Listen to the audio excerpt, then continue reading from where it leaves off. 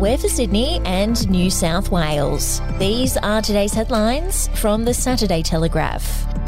Drinkers are set to get 30 cents off a schooner of beer as Prime Minister Scott Morrison seeks to resurrect his re-election fortunes and rescue flailing pubs and clubs. Senior government sources say a push to halve excise tax on draft beer has been backed by up to a dozen backbenchers and is under serious consideration for next month's federal budget. The push to cut beer taxes is being spearheaded by the Australian Hotel Association, Clubs Australia and the Brewers Association and follows a similar move in the UK late last year.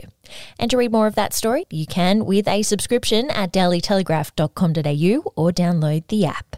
Embattled former Channel 7 host Andrew O'Keefe met the woman who's accused him of violence some time ago when she was a sex worker.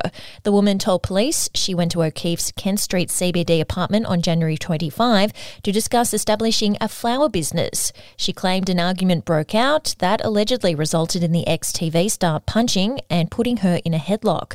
A source familiar with the investigation said the pair had an existing relationship before their disastrous meeting last month. O'Keefe has pleaded not guilty to 6 charges relating to the incident and is set to argue that he acted in self-defence. We'll be back after this.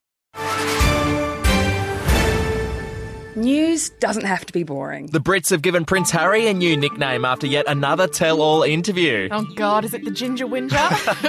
Let the team at news.com.au get you up to speed each day with their podcast, From the Newsroom. A couple were busted joining the Mile High Club. Well, I guess they can't play Virgin anymore. Politics, sport, red carpets, royals. Get all the goss in just a few minutes. Follow From the Newsroom wherever you get your podcast from.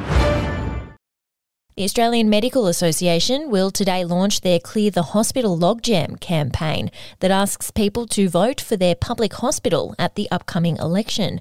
It comes as a new study's found the pressures in the health system are so extreme that 1 in 10 Australian healthcare workers thought about suicide or self-harm during the pandemic.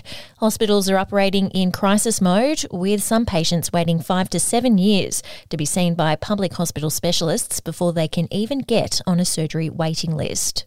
And former NRL star Brent Kite has been involved in a tense standoff with police, with officers smashing his car window in a driveway after he allegedly refused to wind it down. Police will allege the former Manly, St George and Penrith prop ignored their repeated requests to hand over his licence and submit to a random breath test after they stopped him on Wednesday afternoon in Queanbeyan. Police will allege a number plate check revealed the vehicle Kite was driving was unregistered.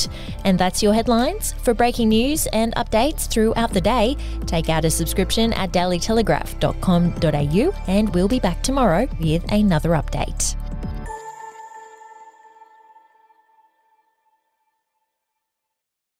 Australian history is full of colourful but forgotten characters, from alleyway gangsters to Cold War spies and eccentric entrepreneurs. There are hundreds of incredible stories of adventurous Aussies that never make it into our history books. Each week I talk to some of the country's greatest history authors, sleuths and yarn spinners to uncover the untold stories of some of our most interesting and offbeat ancestors. The show, In Black and White, can be found wherever you get your podcasts.